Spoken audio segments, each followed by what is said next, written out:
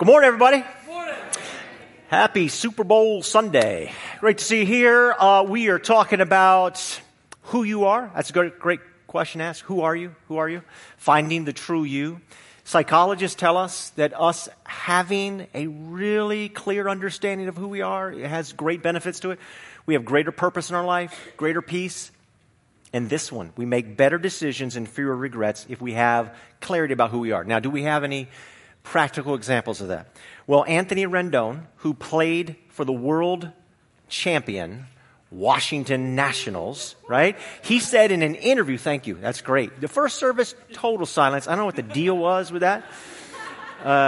World champion Washington Nationals. He said in an interview with the Post, he said, I don't want to be known as a baseball player. Fascinating. I don't want to be known as a baseball. I want to be known as a Christian, as a follower of Jesus who plays baseball.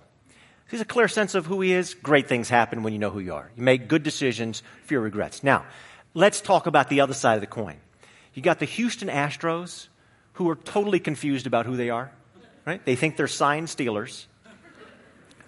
Causes about who would have thought why would they think they could get away with that? It was so obvious, but, that's Texas for you, right?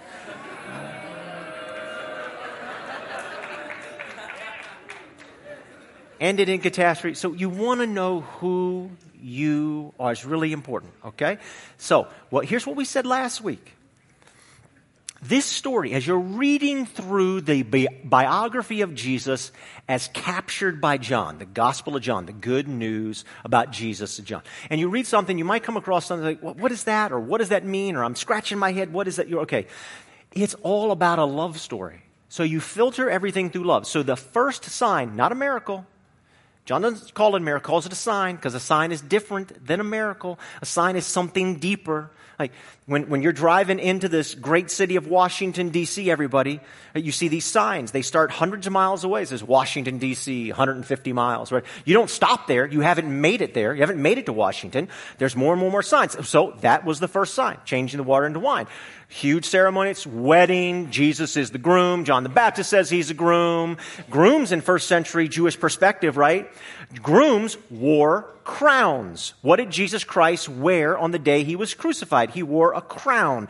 You identify the groom of a wedding through the fact that they're wearing a crown on their wedding day. So all of this is filtered through a love story. Let's read this piece, John chapter 2, because it has a lot to do with our everyday life and how are we living full and free and powerful in God, or are we experiencing something else? This is really important. John chapter 2. Here we go, starting verse number 13. When it was almost time for the Jewish Passover, Jesus went up to Jerusalem. In the temple courts, he found people selling cattle, sheep, and doves, and others sitting at tables exchanging money. So he made a whip out of cords and drove all from the temple courts, both sheep and cattle, and he scattered the coins of the money changers and overturned their tables. Whoa, he's breaking bad in the temple. Verse 16. To those who sold doves, he said, get these out of here. Stop turning my Father's house into a market. His disciples remembered that it is written, zeal for your house will consume me. The Jews then responded to him, what sign can you show us to prove your authority to do all this? And Jesus answered them, destroy this temple and I'll raise it again in 3 days. They replied, it has taken us 46 years to build this temple and you're going to raise it in 3 days? The temple he had spoken of was his body, and after he is raised from the dead, his disciples recalled what he had said. Then they believed the scripture and the words that Jesus had spoken. The temple. Why do you go to the temple? Right? There's only one temple. It's in Jerusalem at this time. Why do you go to the temple? You go to the temple because you want to meet with God and you make a sacrifice. 2 reasons. You're going to go there to meet with God and you're going to make a sacrifice. And the temple is supposed to be for all nations. So those who are Jewish, they come and they learn more about their God. Those who are not, they come and they're introduced to who God is. Now, what's going on here? So you have the court of all nations, or the court of the Gentiles, where all people are supposed to come and we're going to be educated about God. And in that court, where it's supposed to make it as easy as possible for people to be introduced to the God of the Bible, what you have is Walmart going on. You have Costco on a busy Saturday afternoon. So they have erected all kinds of barriers for people understanding who God is. They're making it as difficult as possible. Have you ever been on like a high secured facility? Been to a government institution or a military base, a high secured facility, right? They stop you, you get out of your car, they want to check your license, they want to look underneath the hood of the car, they want to look in the trunk, they look in the car, and there's all these barriers you got to zigzag through. Why? We're going to make it difficult for you to get into. They were making it difficult. For some reason, they were confused about their identity, even though God had told them clearly over and over and over and over and over and over again. Don't make it difficult for people. Acts chapter 15, the most important council of the Christian church to ever happen is in Acts chapter 15. It's called the Jerusalem Council. They concluded these remarks: do not make it difficult for people who are turning to God.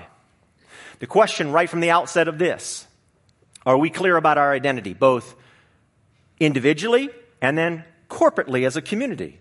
Do we try to make it difficult? Some people tell me, churches make it difficult for people to turn to God. Like we do things to make it difficult.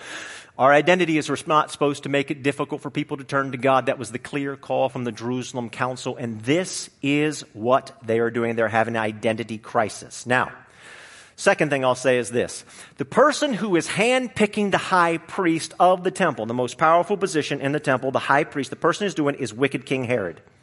Handpicking. He's wicked. Wicked guy. He's like killing his family members. He's got a very short trigger finger. He's killed his son, kills wives, just kills everybody. Caesar said it's safer to be Herod's pig. Not many pigs running around in Israel. Safer to be Herod's pig than it is to be his own son, right? So this is a really, really bad guy. And he's the one that's handpicking. And the priestly system is allowing him to handpick. They've bought into this whole process. It's totally corrupt. So what happens is at Passover, right? The big time of year you come. So you come and you'll say you're coming from the Sea of Galilee and it's a long trek. It's days of trek. So you're walking and you got your lamb. And you get there and you walk into the temple area with the lamb because you're going to make your sacrifice, right? You're going to make your sacrifice to God. And they look at the lamb and said, no, that lamb's no good. You're like, no, that lamb's good. No, it's no good. You got to get rid of that lamb, get rid of the lamb. Well, you're not going to go back home and pick another lamb, okay? So they say, you got to buy one of our lambs. And so they have inflated prices on the lambs. And what flock does the lamb come from? It comes from the flock of the high priest. Are you catching my drift now? So they're jacking up prices. Now, you've traveled to other countries or maybe you've exchanged currency at some point in your life. They have to exchange currency. There's a temple currency. And they've inflated the exchange price. So they're gouging people on the sacrifices and they're gouging people on the money that they actually need to buy the sacrifices to make the whole thing happen. So the system is completely corrupt. It's totally corrupt. Whatever we control as human beings, we corrupt. Whatever we control, we corrupt. Now, there's 3 levels to look at, and these are really important. Level number 1 is you look at this and you say, well, Jesus is shutting down a marketplace. Because if you don't know anything else and you're an alien from outer space and you come and you read this like, oh, okay, well, he says this shouldn't be a marketplace. Like nobody should sell cookbooks or salsa. Our youth group has sold salsa before. Nobody should do that. It's a marketplace. It's totally wrong. Kind of, sort of, but not exactly. All right? This is not what Jesus had in mind. But that's level number 1. Here's level number 2. Let's say you've studied some history and you know the things I just said. You know about the high priest. You know about the corrupt system. And so level number 2 is you say, oh, okay, I got it. I know what this is really all about. Because level 2 is I understand he wants to deal with the corruption. And anything that human beings touch, we corrupt.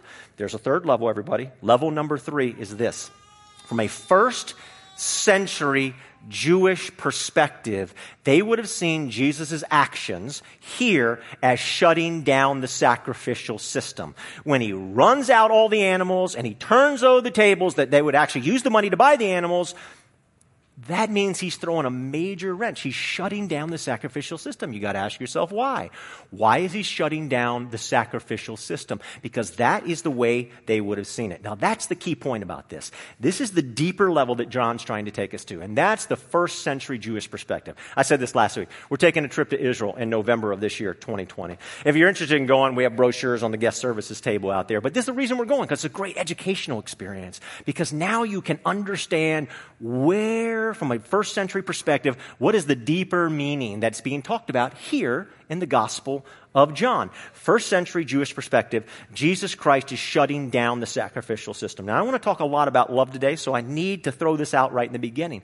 Because a lot of times when I talk about love, what people say to me is, well, okay, John, you're saying it's all about love. I mean, that love means just you do whatever you want. Like we misinterpret the idea of love. We say, oh, yeah, I got love. Just everybody do whatever you want. We have a great example of do whatever you want. It's right here in John chapter 2. The high priest was doing whatever he wanted. It was good for him. It was terrible for everybody else, but it was really, really good for him. We have another great example. There's a whole book about it. It's called the Book of Judges in the Bible. It is a book filled with all kinds of pain and tragedy and heartache because we're told over and over in that book that everybody was doing whatever they wanted to. So here's the thing about love. Love is not do whatever you want. Love sets limits. It is very unloving to say do whatever you want because love always sets limits. Apple News, you can look this up for yourself. Apple News came out with an article about 3 or 4 months ago. And if you're a parent or you're thinking about having a kid, it's a great time to listen up right now. They said, scientifically speaking, here are the 5 things that successful parents do to raise successful kids. Scientifically speaking, here's the 5 things that successful parents do to raise successful kids. I'm only going to give you the first one. You got to look up the other 4 on your own, okay? All right, here's number 1. Number 1 thing they do is they limit screen time. I know that sounds crazy, right? They limit screen time. I want to draw your attention to that word limit. That's what you do. You want to be successful. You want to be loving. You limit. Now, I've said this before. Please, nobody try it. If you're watching online, there's a kid around.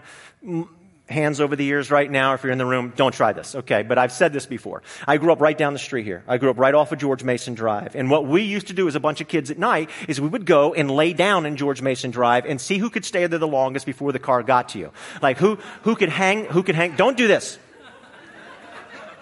Okay, now, we never let our parents know about that. We never let our parents know that. But what if my mom was there, she showed up one night, and she saw me doing that with all my friends, and she was on the side of the road, and after, I jumped up, she's like, great job! Next time, Johnny, see if you can stay there longer. See, no, we would say that's a terrible parent because love sets limits. There's boundaries. It is extraordinarily unloving. It is extraordinarily unloving to cheer somebody on to their destruction. That's why you got to be very careful. You do you might lead to somebody's destruction, and it's no business of ours. Yeah, go, right down to your destruction.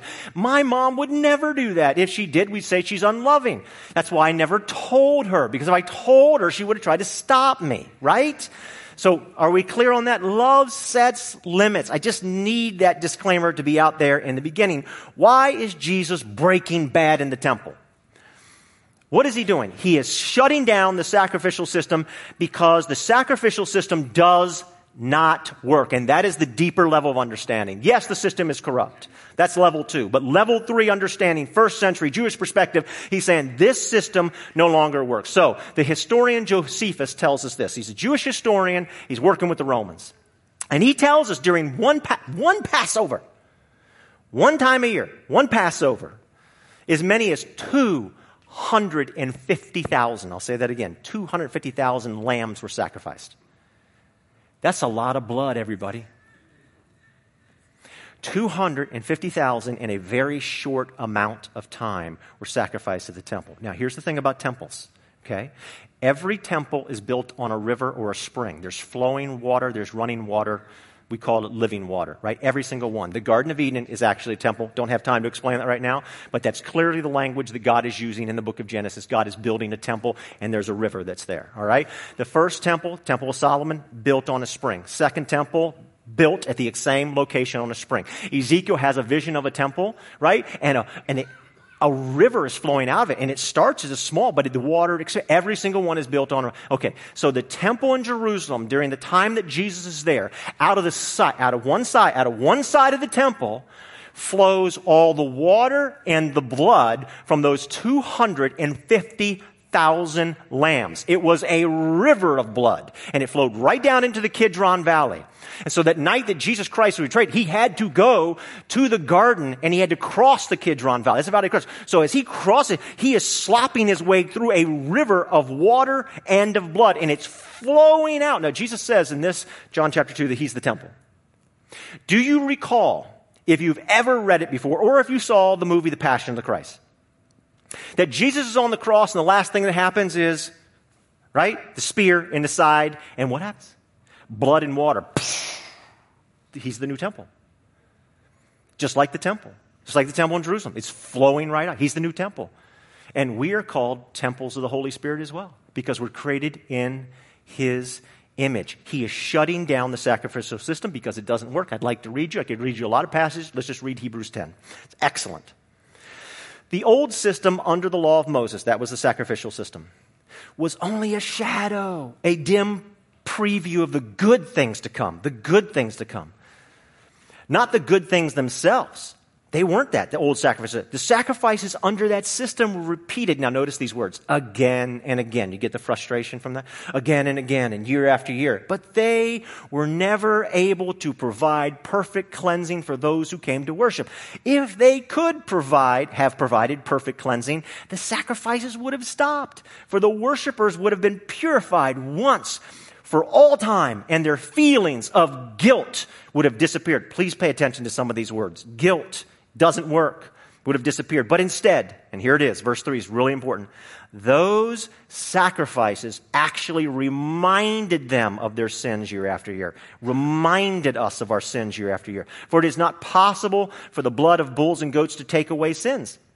That is why, when Christ came into the world, He said to God, you do not want animal sacrifices or sin offerings. Under the old covenant, the priest stands and ministers before the altar day after day, offering the same sacrifices again and again. You're getting the feeling, which can never take away sins. And the Holy Spirit also testifies that this is so. For He says, this is the new covenant I will make with my people on that day, says the Lord. I'll put my laws in their hearts and I will write them on their minds. Then He says, I'll never again remember their sins and lawless deeds. And when sins have been forgiven, there is no need to offer any more sacrifices. Sacrifices at this point, when this is written, is a global phenomenon. A global phenomenon. All around the world, we know this from studying history. We know that sacrifices were taking place all over the world, not just in Jerusalem. Like many cultures and many people all around the world made animal sacrifices. When this situation happens in John chapter 2, when Jesus goes into the temple and He shuts down the sacrificial system, 40 years later, that temple is torn down. And those sacrifices never started up again. And slowly but surely, over a period of time, for the past 2,000 years, sacrifices have stopped. They've ceased. It's been a phenomenon. All cultures did it, and now we don't have sacrifices anymore. Jesus is saying here in Hebrews 10 that the way to experience the life of God and the power of God is not to stare, to be constantly reminded of your sin and your shame. That doesn't work. We don't become the people that God is. We don't reflect the image of God by staring at our sin and our shame. It does not transform our life. It won't transform my life. And I can't just show you your sin. Show it, and somehow you're going to magically transform. That's not the way it works. But that's the thing that we're drawn to in our culture. You can't have a full and free life by doing that. I have a pastor that I know, great guy, really knows the Bible, but he says this all the time. He says, I've got to embrace my sin. I've got to embrace it. I just got to face it. I got to own it. And every day, he says, every day I just need to embrace my sin. And I just want to say, this is exactly what Jesus Christ is talking about. If like you're holding on to your own sin or you're holding on to the sins of others, that is not the transformative power of Jesus Christ. It will never work.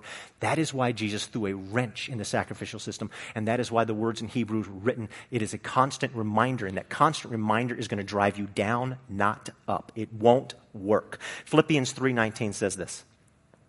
Paul's talking about a group of people that are they're headed in the wrong direction. He says, their glory is their shame.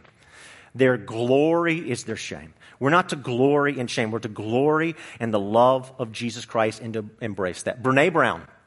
Brene Brown is considered, she's a TED Talk superstar back when TED Talk used to be just a huge thing. She was a rock star on TED Talk, right? She's the world's leading researcher on shame, of all things. Who would want to grow up and be that? I want to be the leading researcher on shame. But this is what she did, right? But she has some really good things to say. First of all, she says this. She says, the United States of America is swimming in shame. And what we've tried to do for decades now is say, you know what?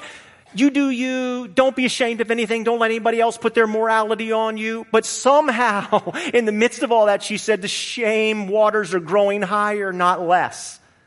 We're absolutely swimming in shame, and that we need to stop shaming ourselves. And shame actually fuels addictive behavior and broken brokenness in our own souls. We have to be willing to say, yes, I'm not perfect. Of course we're not perfect. Of course we're not perfect. You say, I am not perfect, but I am worthy of being loved. That's the gospel of Jesus Christ. I am not perfect, but yes, I am worthy of being loved. She says the absence of love always leads to suffering. We need to have we have to cultivate a strong belief in ourselves that our worthiness of being loved is there. Now, case in point, let's just say this. I'll use myself as an example. Let's say that one night, even though I have a really important meeting the next day and I need to be on for it, maybe like I'm speaking in church, okay?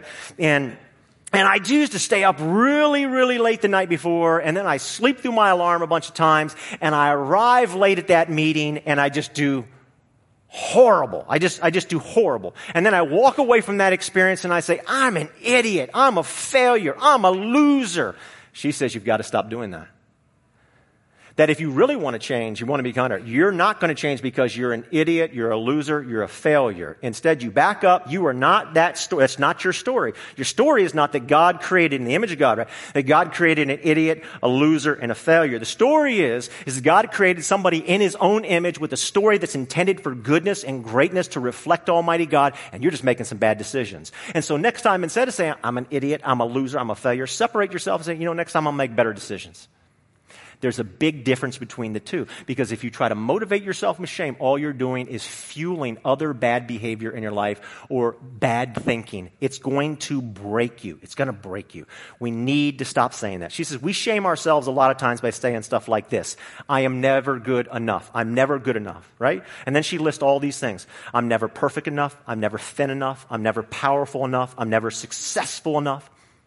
I'm never smart enough. I'm never safe enough. I'm never certain enough. I'm never extraordinary enough.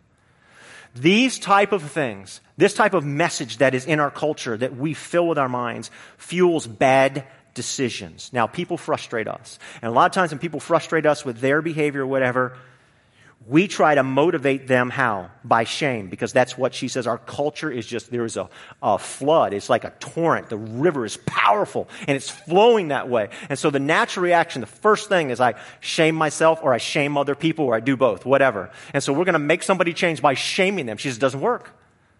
She says, shame is usually the root of the problem. It's never the cure. Shame is usually the root of the problem. It's never the cure. And if that's your first knee-jerk reaction, I can't stand what this person, I can't stand what I don't like what those people out there are doing, whatever. That if you think you're going to change them, or in this case, we're a church, right? You're going to make them godly. You're going to make them great followers of Christ. They're going to be transformed by the power of the Spirit because I've shamed the heck out of them.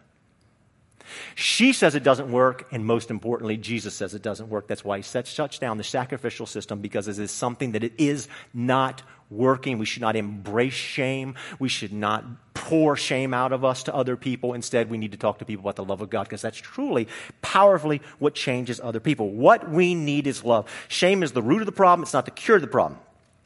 Let me tell you something about the power of love to transform. Do you all know what we're into bestseller. You ever read the New York Times, like what's on the list or something like that? I do. Figure out what's bestseller, right? So those are things we're into. Does anybody know what the number one bestseller all-time book is? Anybody know? Anybody? Just take a wild stab at it. The Bible. Thank you. Very educated. You're also in church, so kind of gives the whole thing away, doesn't it? The Bible, by far. Like, man, Harry Potter sold a lot of books, but the Bible's like, Harry Potter's down here, and it's like, wham! Like every year, it just dwarfs everything else. Now listen, everybody. The Bible is a collection of books. How many books? There's 66 of them. Written over a period of 1,500 years by about 40 different authors with one theme. So it's a collection of books. So out of that collection of books, that's the greatest, most influential book of all time, which book is the number one book of all of those 66 books? Gospel of John, that's what we're studying, okay? It's the Gospel of John. The Gospel of John is the number one most influential book in the entirety of human history. Hands down. Not even close. Not even close, John. Not even close. So number one. Now, what's the most famous verse in the Gospel of John? John 3:16. For God what? God didn't just love. God so loved the world God so loved the world. It's a story about love because that's where the power is. John wants to tell us how to live a life that's full. He said, I want you to have an abundance life, the words of Jesus Christ in the Gospel of John, an abundance life. And it happens because you're staring and thinking and meditating on His love. Colossians 3 says we should clothe ourselves in love, not shame. Love. And we need to tell that love. We need to tell that love to other people. Ephesians chapter 3, powerful prayer. I think it starts in verse 16, Ephesians chapter. Powerful prayer that's there. It says, you want to live a life that's transformed and filled with the power of God, then you need to know how wide and high and long and deep is the love of God, not the shame of God. That if we want to be filled with the power of God, then we need to be filled with His love. Now, I'll give you a great example of this. Frederick Douglass. Frederick Douglass, and there's a book that's been written. David Blight actually won the Pulitzer for this just recently. Frederick Douglass, Prophet of Freedom. Douglass was born, brilliant guy, great speaker, great orator. Born into slavery right on here in the eastern shore of Maryland. And he saw all the horrors of slavery. It was terrible. But he was taught to read. And he began to read the Bible and study the Bible. And he went to church. And he heard. And after a period of time, he heard more and more about Jesus and heard about the love of Jesus Christ. Frederick Douglass. This is the early 1800s. Blight tells us that eventually he was converted. And as a result of that conversion, he wanted to convert the entire world. Now, here's the most important thing. This is what Blight says. That he was so consumed by the power of the love of God that it so transformed him, that power, that he wanted to love not just fellow slave, but he loved slave owner. Now, this is somebody who hated slavery and the pain that it brought, but he was so deeply, shame didn't do that, everybody. That's the power of love. This is what the story is all about, and this is why Jesus Christ is shutting down the sacrificial system, because it's a continual reminder of our sin and our shame. We do not need to be continually reminded of our sin and shame. That's what the sacrifice is. We instead need to be continually reminded of the love of Jesus Christ. Now, we gather here every week. It's interesting, Hebrews 10 that we just talked about, shutting down the sacrificial system. It's very interesting, everybody, that at the end of that chapter, it says, whatever you do, don't stop gathering together like this. Don't stop having church. Why? N.T. Wright tells us from a first century Jewish perspective that if you went to church in the first century, you would think you were walking into an education center. Because it was there that you were learning about who Jesus is and His story and His love. So we gather together to be reminded once again, not of shame. We gather once again to hear about His amazing, phenomenal, transformative love that has the power to change the world. We come together and we do that, and then we walk out and we make sure that we share it here and there all over the place. This is what we're called to do. The question is, do I see that as my identity? That's the identity of Jesus Christ. Every single person in this room, every single person online, that's your identity. Will you take up that identity and live it out? Because only then can you find the true you, because this is the true you. This is what you were called to do. And it's really important. This is what changes us in a profound way. I was reading a story about an organization in California that works with people who have been involved in crime like their entire lives. They got started before they even turned teenagers, like deep in crime. Recidivism, really, really high. They gathered this group, they started this group, and what they began to do, this is the big thing, the big takeaway from this is, they said they had to teach these people a different way to talk about themselves. They stopped talking. Had to stop shaming themselves. They had to stop that story they're telling themselves. The title of this message today is You Have a New Story to Tell Yourself. Are you willing to tell that new story? Because once they started telling a new story about themselves and they started telling a new story about other people, that cycle of crime, they're having a great success rate in it being broken. That's the power. That's the power. You have a new story to tell yourself. That doesn't mean you don't deal with the stuff in your life. That would be irresponsible.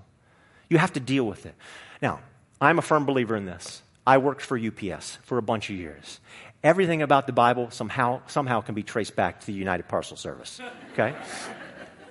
My first day of driving that big brown truck, I pulled near Landmark Mall. Duke Street, got on 395. My supervisor who rides with you for the first 3 days, he's sitting there in the jump seat right next to me, and he starts to instruct me. This is how you drive the UPS way. First thing he said, keep your eyes up. He says, you aim high in steering. You got a big windshield. That's where you're looking almost all the time. You're up and you're moving forward. Now you got to get your small mirrors, the side mirrors, you got to get them set. I mean, he's like big on that. Before you leave the warehouse, you must set those side mirrors, and you've got to know who's behind you, who's around you. You got to deal with them. You got to deal with stuff that's behind you. Here's the thing, everybody. Our eyes need to be up, and we need to be looking ahead and thinking about the love of Jesus Christ. And then every now and then we make a glance back to the mistakes and the imperfections and the things we've done wrong, and we have to deal with it. But we don't stare at it. If you stare at it, it's going to fuel bad behavior. It's not going to set you free. You glance, and then you come back to here, and you stare at Jesus Christ. It's the difference between staring at a sacrifice of sin and shame, like, oh, yes, I want to embrace that, and somehow I think magically I'm going to change and be filled with the power of the Spirit, or I'm going to embrace Jesus Christ and hear about His amazing, phenomenal love for me. You glance and go, okay, Kobe Bryant. We are all deeply saddened and shocked, particularly if you're a basketball fan like me for my entire life. I couldn't believe it. I walked out of a meeting last Sunday, and I hit my phone. I was like, this has got to be a joke.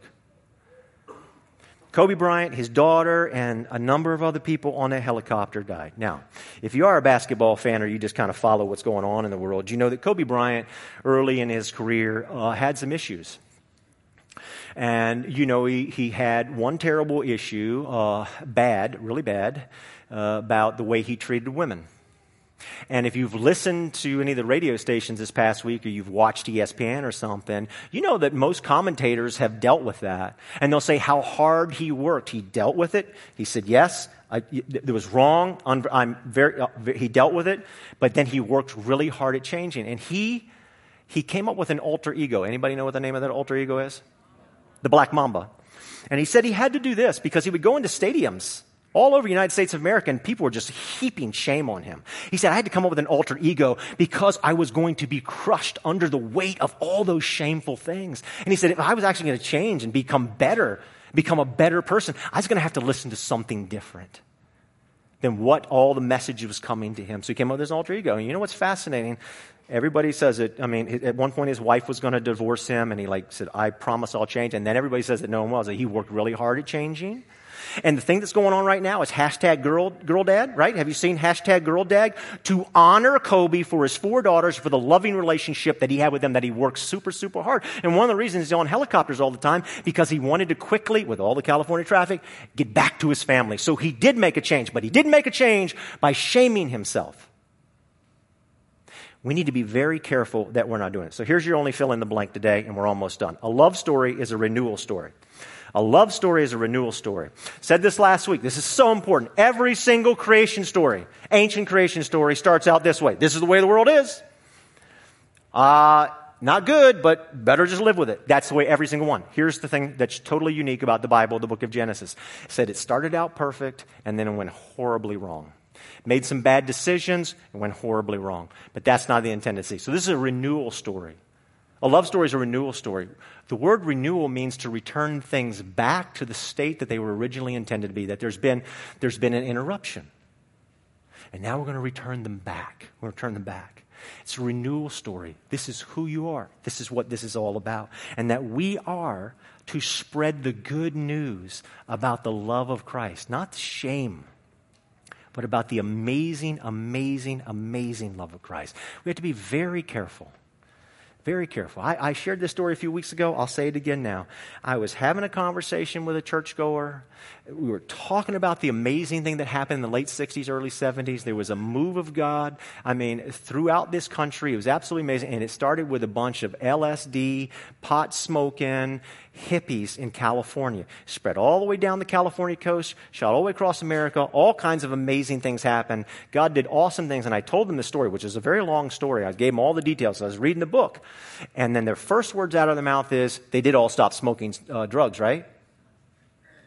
I'm like, are you serious? That's your first response? You're so caught up with sin and shame that you think for some reason we are going to generate an outpouring of the Holy Spirit by focusing on they stopped smoking drugs, right? And our culture, as Brown says, we think, because we're swimming in shame, we think that somehow we're going to transform our lives and the lives of other people by talking about sin and shame. We're not going to do that. She says we have to swim hard upstream, and this is what Christ is calling us to do. Matthew 28, it's the Great Mission. Go and teach people about Jesus. Teach that story. Now, we call that the Great Commission. Actually, everybody, it is the Great Commission, but it's not the first Great Commission. The first Great Commission is all the way at the beginning in the Bible, Genesis 1:28, be fruitful and multiply. And from a first century Jewish perspective, they knew that they were to be temple builders, that they were to take the knowledge of Jesus Christ and His love and to share it broadly. And that's why the church was so amazingly effective. Will you be a temple builder? Now, I got to do one last thing, okay? Harrison, can you bring that tree out? Give me 3 minutes. Super Bowl doesn't kick off till 6:25.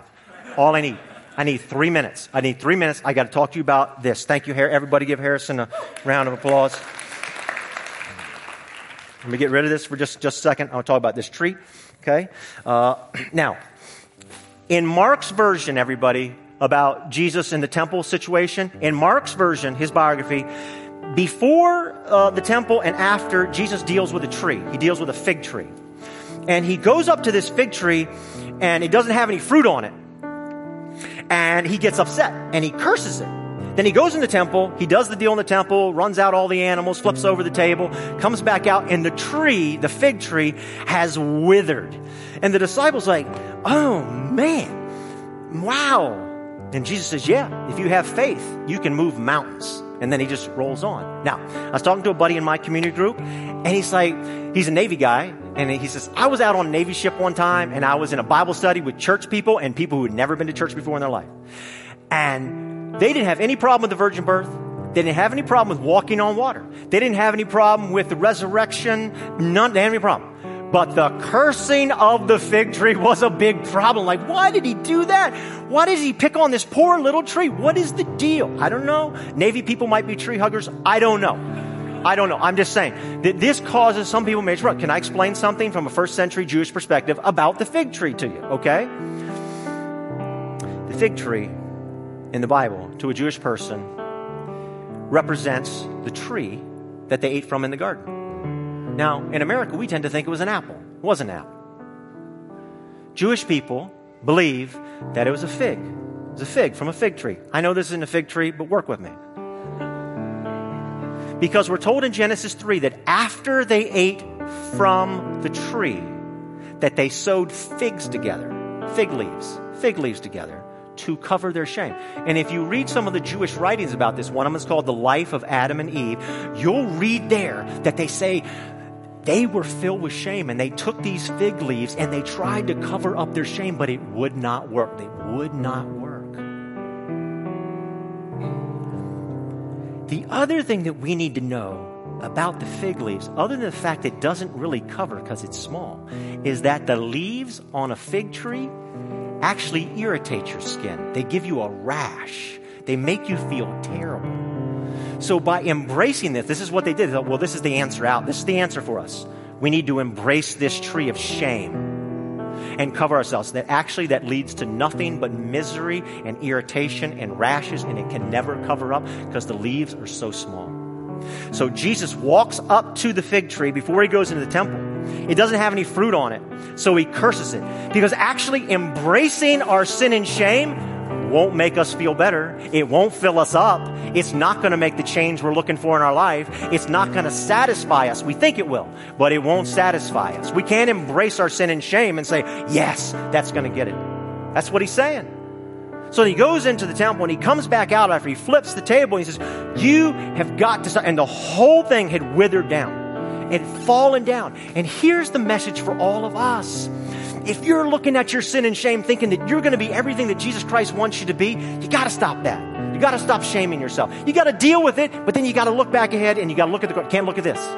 If you're shaming other people thinking, oh man, that's going to change them. They're going to transform. They're going to become great. Boy, they're going to really love Jesus when I keep focusing on their sin and shame. Not going to work.